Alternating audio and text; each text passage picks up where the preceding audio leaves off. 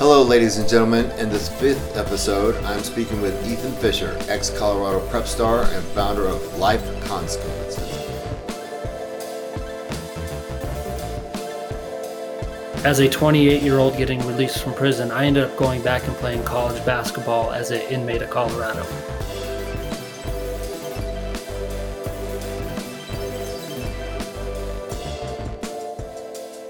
Good afternoon, ladies and gentlemen. Sitting here with Ethan Fisher, public speaker, went through a pretty big life experience and ended up having to do a little bit of time. Here to share some of those insights that he gained from that, and what has put him on this pathway of helping youth and really being an advocate for teen depression, and can kind of.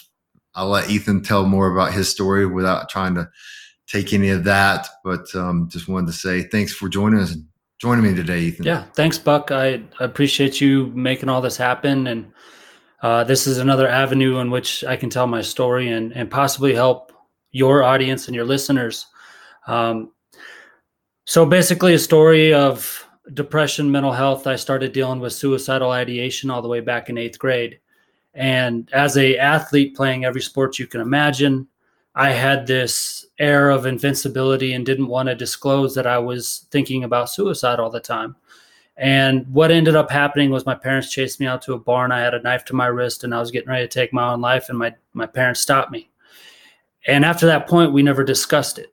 We kind of just brushed it under the rug and accepted it for what it was, and we thought it was a one-time deal. Back in the early 90s, you didn't talk about mental health or depression because that was taboo. It was stigmatized. And so I skated by all my high school career. I started using drugs and alcohol as a coping mechanism. And I skate by my high school life. I'm drinking during the days. I'm drinking as a captain of the golf team my senior year. I'm drinking at school. And everybody thought it was just that fun, exciting, Fish is going to go play college basketball, not that big of a deal. We just thought it was part of high school life. And what was really going on is I was masking all my depression. And when I got to school, my colleges, I started to drink even heavier. I started to get more depressed and more suicidal to the point of intentionally trying to drug overdose for multiple times throughout multiple years. Found myself in front of a train, getting ready to jump in front of that.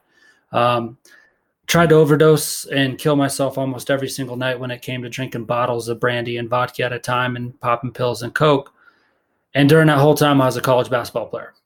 And I ended up failing out of all those college basketball programs. In my last school, my fifth school, I was out drinking and partying and ended up waking up in a hospital and found out that I drunk drove and killed somebody.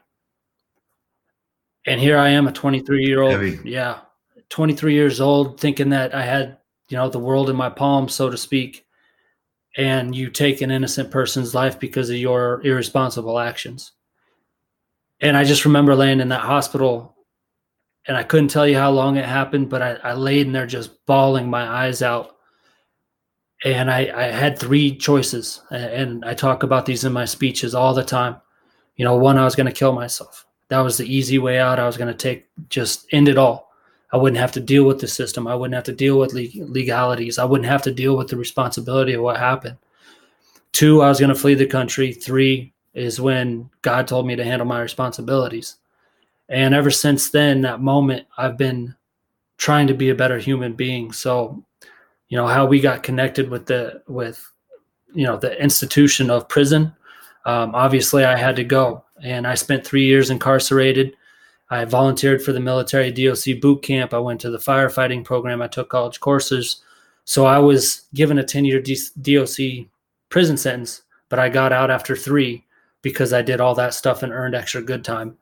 And what ended up happening, which is really cool and why my story is so impactful with colleges, is as a 28-year-old getting released from prison, I ended up going back and playing college basketball as an inmate of Colorado.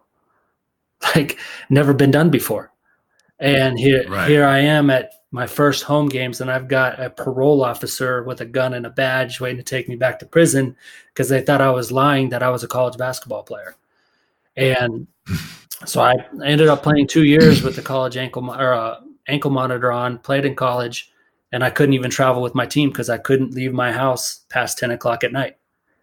So I didn't get to play in away games. I didn't get to do any of that. And after all that, I ended up coaching for a couple more years and ended up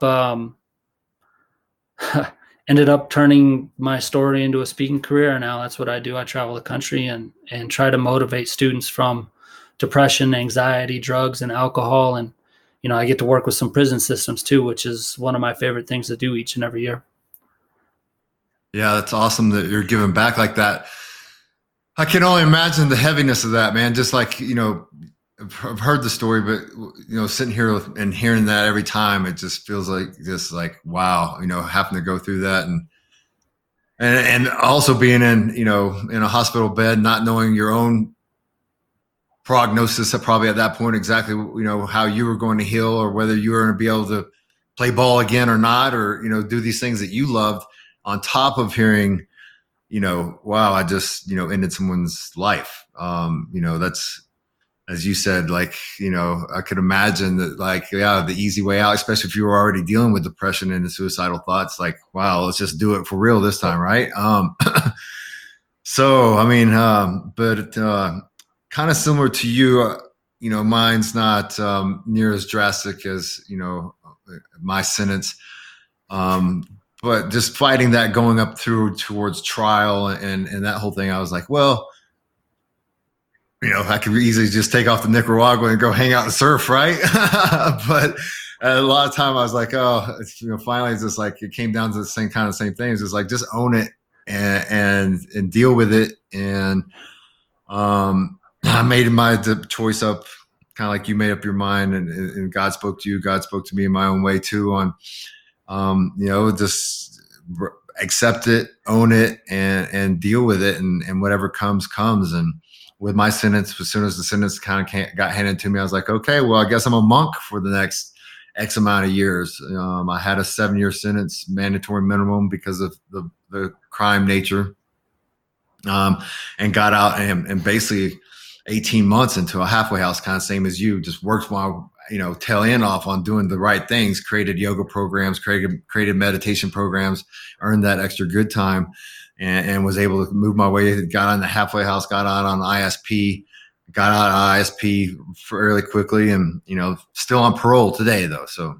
oh, wow. Still fighting the system. So yeah, I just got out. Well, I haven't even been out of halfway house full year yet. So, oh, wow. Yeah. Wow.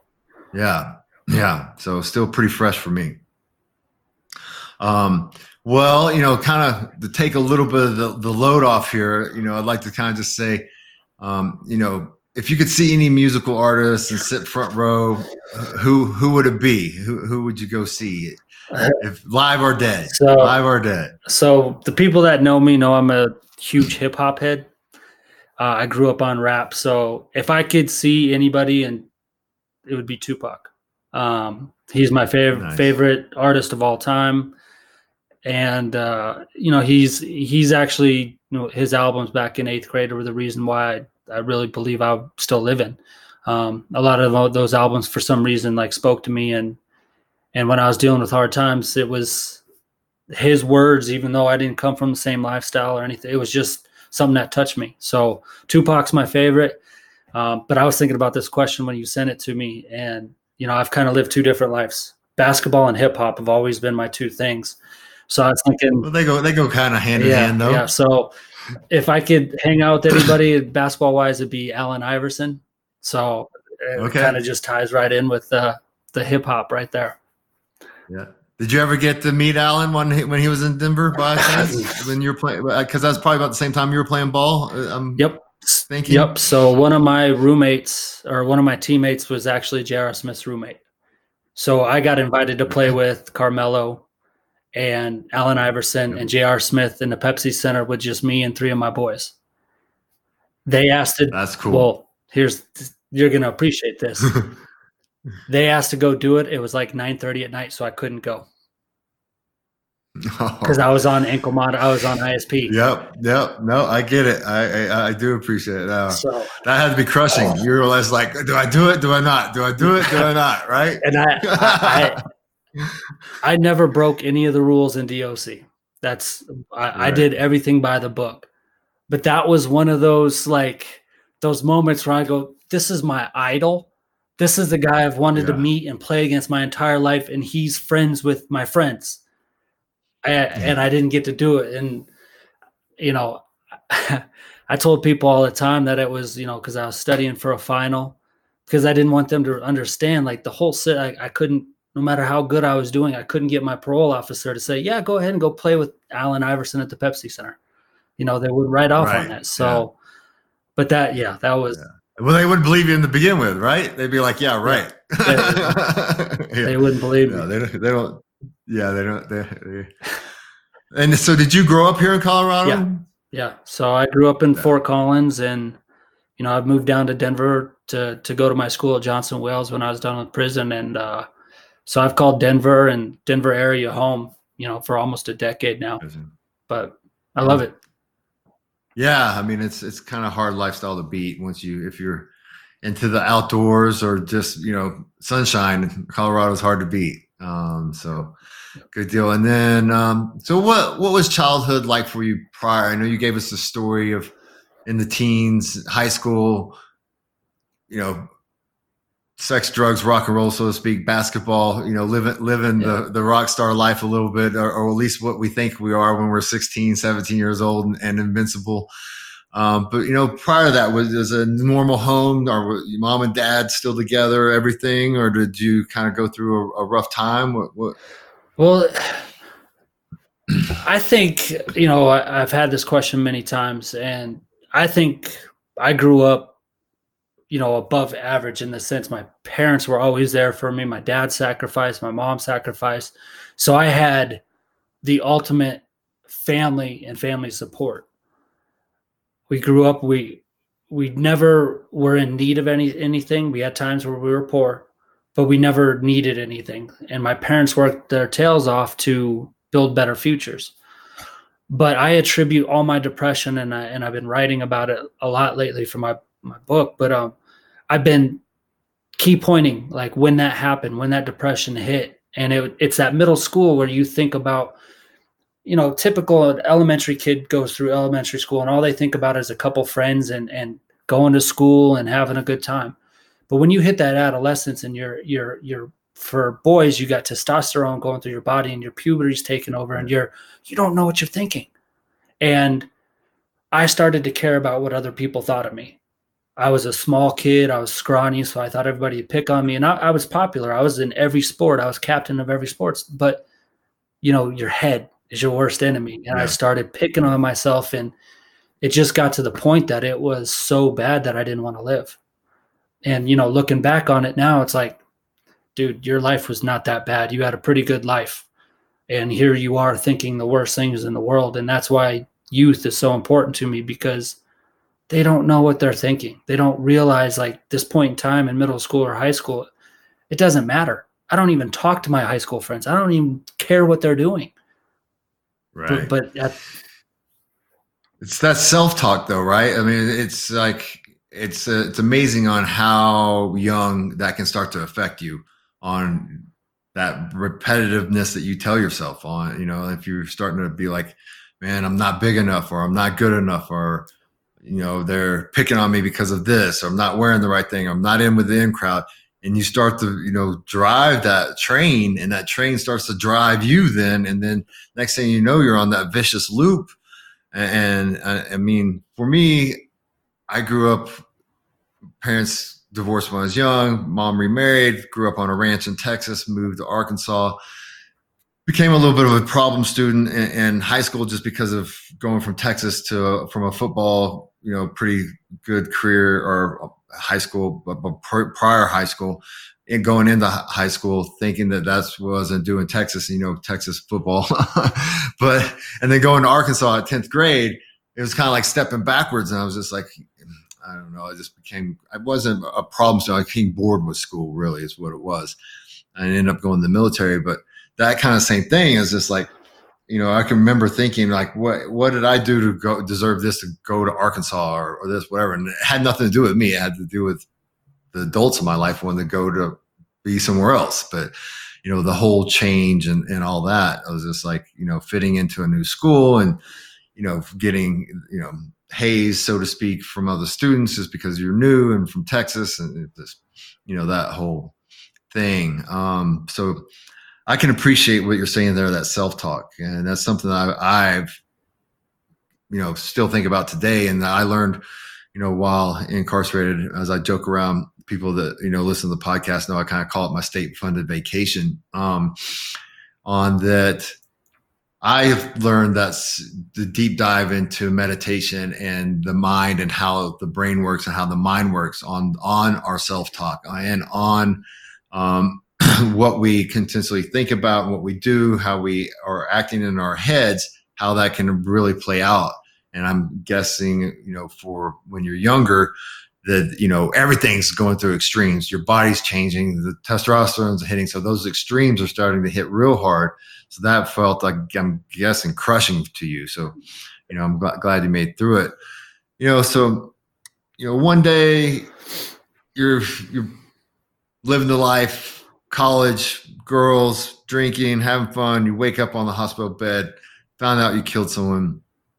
And you talked about, the first thought, I'm going to just kill myself. This is dumb. I'm done with it. I'm over. After kind of getting through that and realizing, and you said you had the God moment that you're like, I'm just going to own this. I'm going to take care of it. I'm going to do it. What was that feeling like? I mean, was there like just a huge amount of relief that came with that and acceptance and peace that came with that acceptance, or? Really, it was more of like a light switch. Like, okay. I just remember laying in that bed and I'm going through all these emotions and I'm thinking all these like horrible thoughts about life. And it was like, just in a matter of a split second, you need to handle your responsibilities. And like, it just was like a light switch went off. Now, I don't know how long after the moment took place or what actually happened or the time frame, but I just remember going, I can't run away. I have to live with this.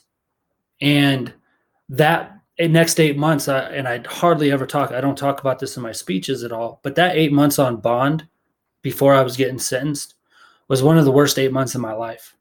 I was more suicidal. My dad had to take a knife from me. They had me on suicide watch. I was on more prescription pills than a pharmacy, like Lexapro, Wellbutrin, Seroquel, lithium, all that all at once. And I was completely gone. But I would say the defining moment and change in my forward thinking was honestly when I got to boot camp. Boot camp, DOC boot camp up in Buena Vista was the best thing that ever happened to me. It changed me. Like, I didn't have any meditation. I didn't know how to meditate when I was in my cell that first time. So I was reading and writing. I read 72 books in the first 3 months I was locked up.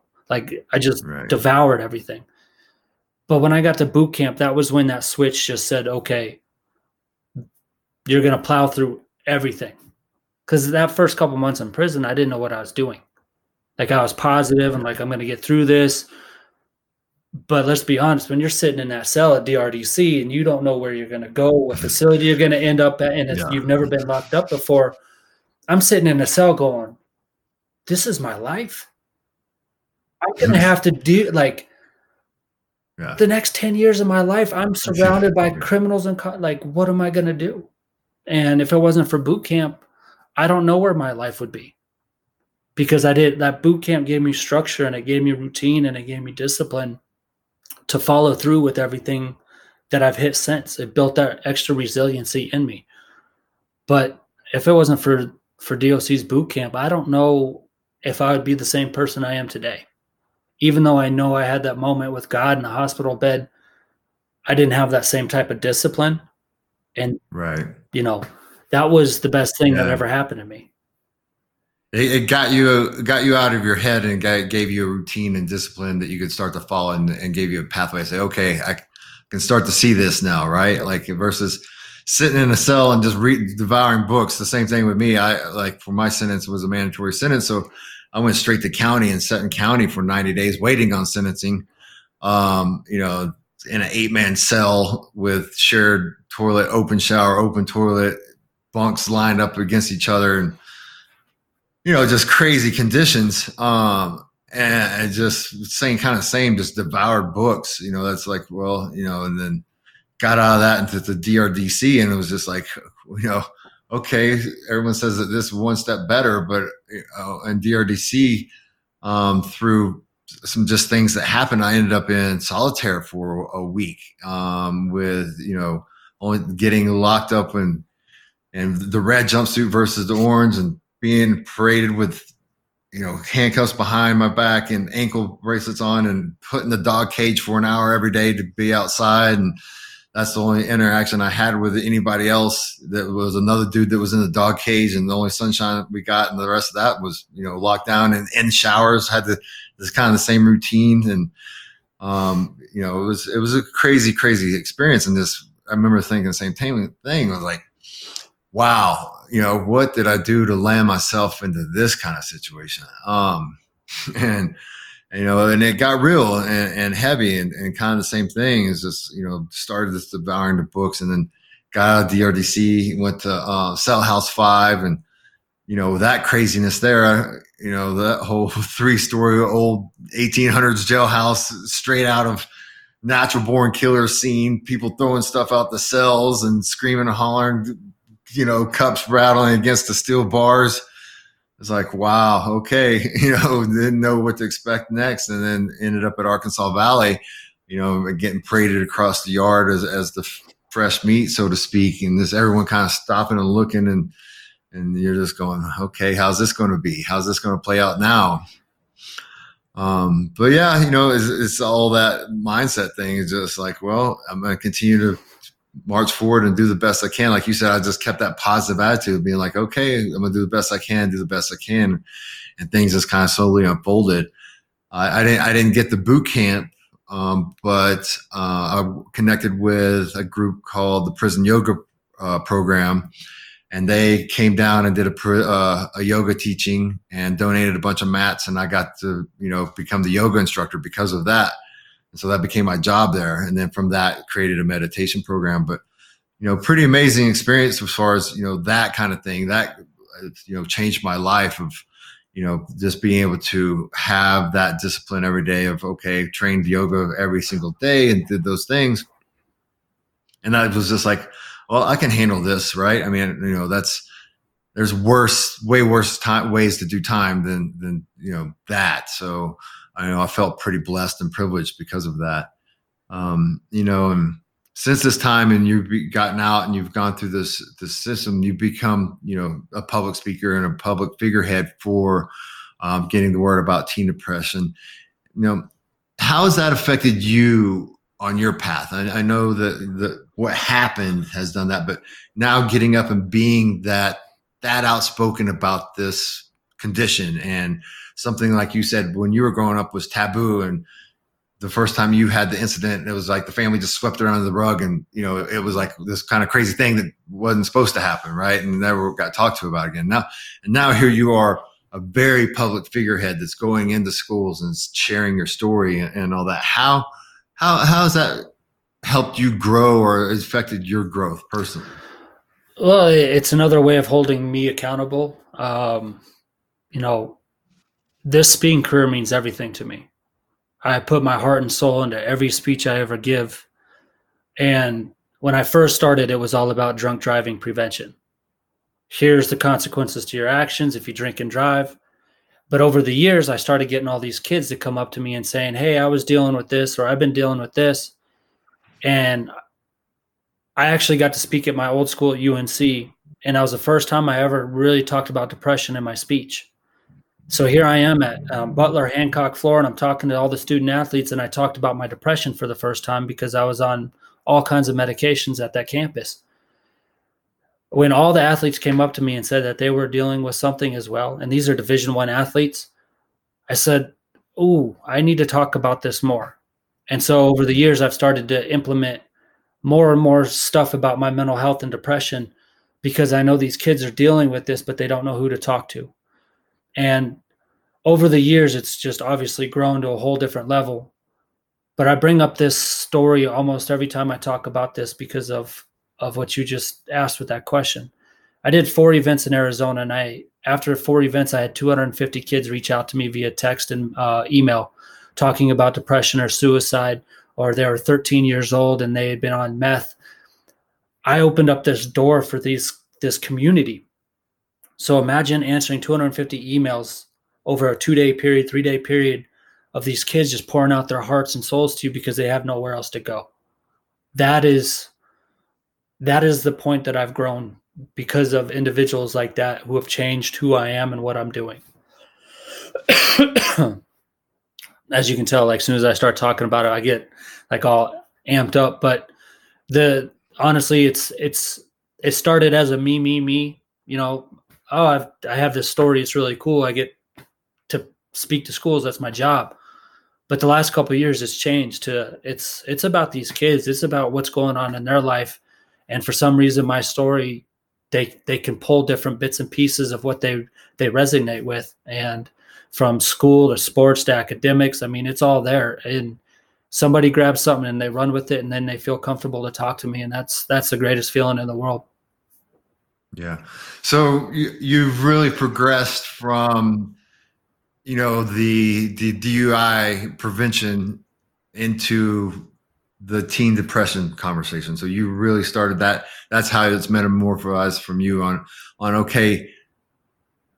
Yes, it's this is my story, and it's DUI prevention that will change your life, and you can never take a life back, and those things are terrible. But you took it one step further, and really, why was I even out drinking that night and thought I would get behind a car, right? So you kind of have taken that deeper dive, which, you know, that's great. You know, what impact do you hope that you would make from this with your life and the project of speaking to the kids and into the community? And I know, I mean, obviously just starting the conversation is amazing, especially around these things that were at one time taboo. So, yeah. I mean, my hat's off to you on that. So congratulations in just getting out there and doing that, because I think the more that people can talk about it, understand it, the less it is taboo, and the more that it can be stopped before it's a situation like yours. And people can just be like, okay, I can, you know, handle you know, it's part of life. Grief. We all have things that we lose and we grieve, and we can have a moment of depression, and we can do these things. And but if we don't talk about it, and someone's young and like you're saying, testosterone hitting or hormones hitting and not understanding and can't talk about it, you know, that's a slippery slope, and that slope can just get slippery, and it's a downward spiral.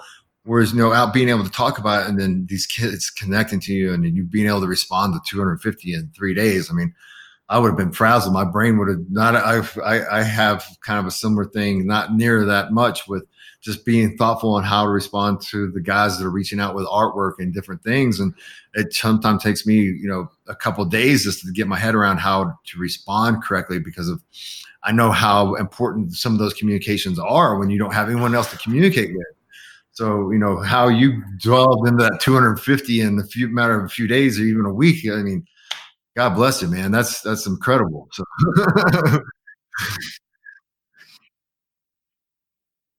All right. Yeah. So after my first time speaking at Florence, I ended up having like 150 letters from all the guys locked up inside, and they all took the time out to write me, which was amazing. And because I know being incarcerated how much letters meant, I sat down and promised myself that I was going to handwrite every single one of them back, and I did. And the next year I did the same thing. And so I have 2 envelopes with stacks of hundreds of email or letters from inmates, because it would, like, that was so cool. And then to take the time to be able to do that. So I applaud you for doing it. And the more you do this, it's only going to get greater. But if you're going to do this, stick by it, because those guys, when I went back the following year, and the ones that were still locked up, like, they go, dude, we know you wrote back individually to me because you were talking about my kid or what they, you know, I responded exactly. and they remember that for a whole year. So it means a lot. That's awesome. Well, yeah. So, yeah, I mean, the whole handwritten letters things, like you were just saying, going back and forth and into that, it definitely means a lot. So, yeah, I definitely try to take the time to think about that. And I mean, I don't try to get too deep into some of the things, but I know just, a few lines and, hey, thanks for sending this in, and here's some more information, reach out to me anytime. And at first I was going to do it on the computer because my handwriting is not very great, but I was like, no, I know what it means to get something back handwritten. It means a lot more. So I definitely take the time to do that. So I get it. So you, in the earlier part of this recording, you mentioned, a book. So is that what you're working on now? And is the speaking career, is that what kind of got you started thinking about the book, or what inspired you to do the book? And talk a little bit about that. So I've been writing poems and rhymes almost every day of my life since probably 99, 2000. And so I've always wanted to write. And a lot of people don't know this about me. I actually was writing with guys who were hip hop, who were performing on stage before, like Tech Nine and stuff. And I'd never rapped and never did any of that, but I've always written raps, and you can call them poems. So I've always wanted to write, and then that turned into everybody asking me, well, where's your book? Here you are speaking, but if you look at the speaking industry, 9 out of 10 speakers all have books. I'm one of the very only consistent book speakers that doesn't have a book out there. So I'm doing it all backwards. Everybody else has got a book first and then they speak, and I just decided to speak and go from there. And so that's with this whole quarantine. It's forcing me to write because normally I'm on the road speaking. I had 13 college events during the month of April from Illinois, Louisiana, Texas, and Colorado, and they all got canceled.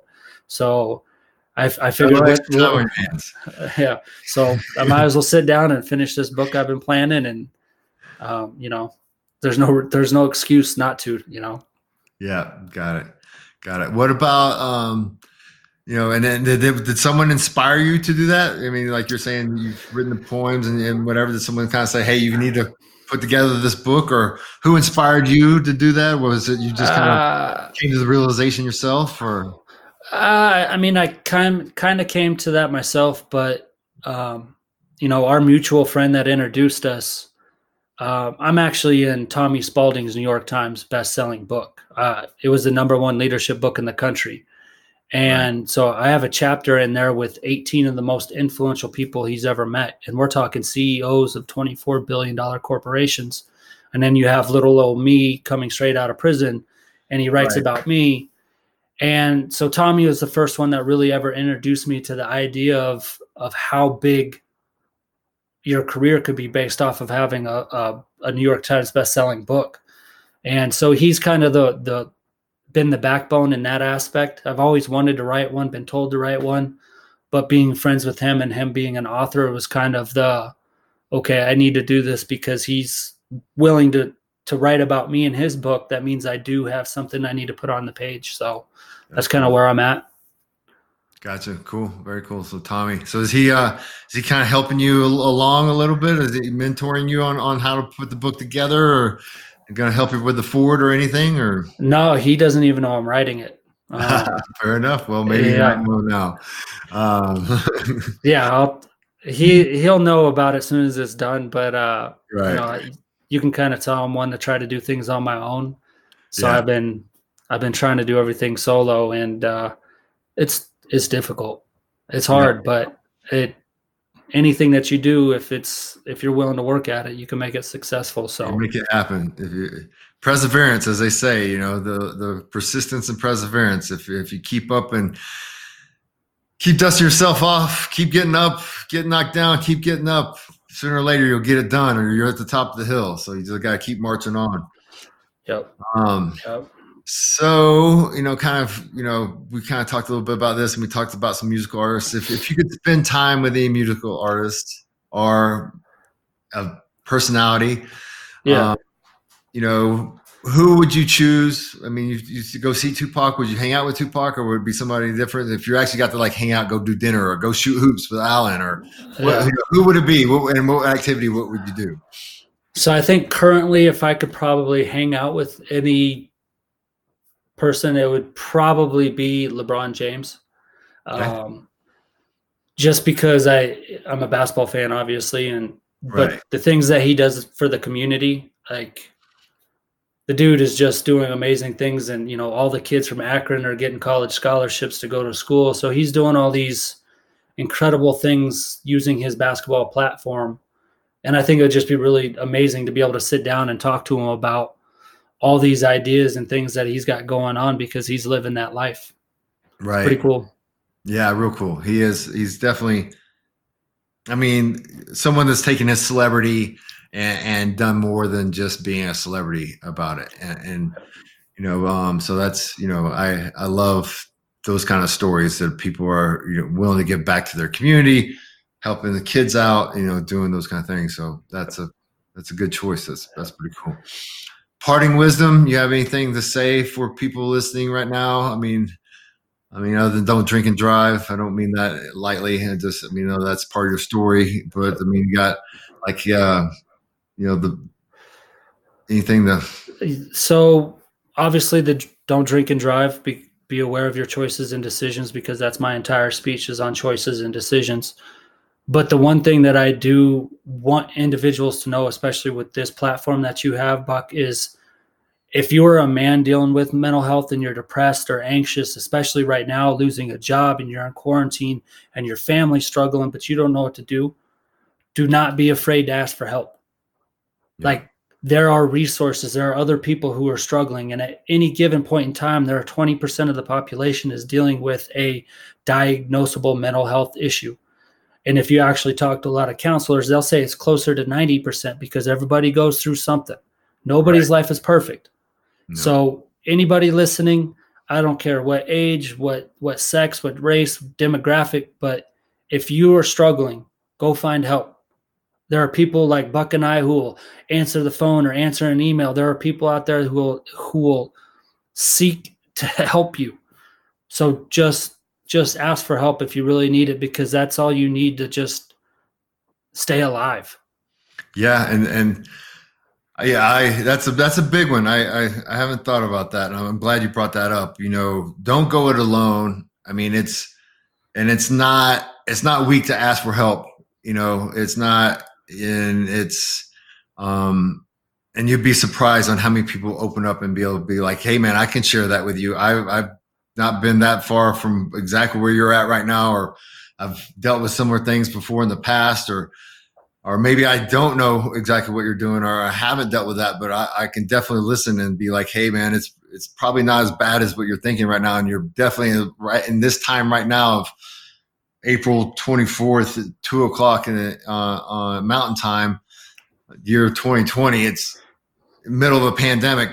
The whole world is in crisis mode. I mean, so you are not alone in having thoughts of unsecure, not knowing the future of what is going to hold. So don't hold it in and pop and do something strange, or don't try to self-medicate as your story goes to tell better than anyone's. It's, definitely reach out and ask for somebody. So I appreciate you bringing that up. That means a lot. No, thanks, Buck. I appreciate you for having me on, and hopefully we can help a lot of individuals who are watching and listening. Sounds good, Ethan. I appreciate you, man. If anything in the future, I'll reach out. If you got anything for me, let me know, and I look forward to staying in touch, man. Yep. Sounds good. Thanks, Buck. Cool. Yep. Thank you. All right. Bye.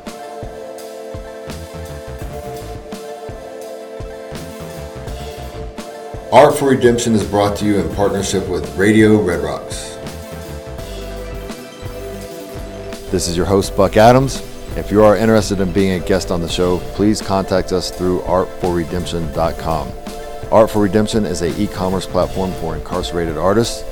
We are currently collecting art from artists nationwide to be showcased in the first ever coffee table book for this genre. Check us out at artforredemption.com.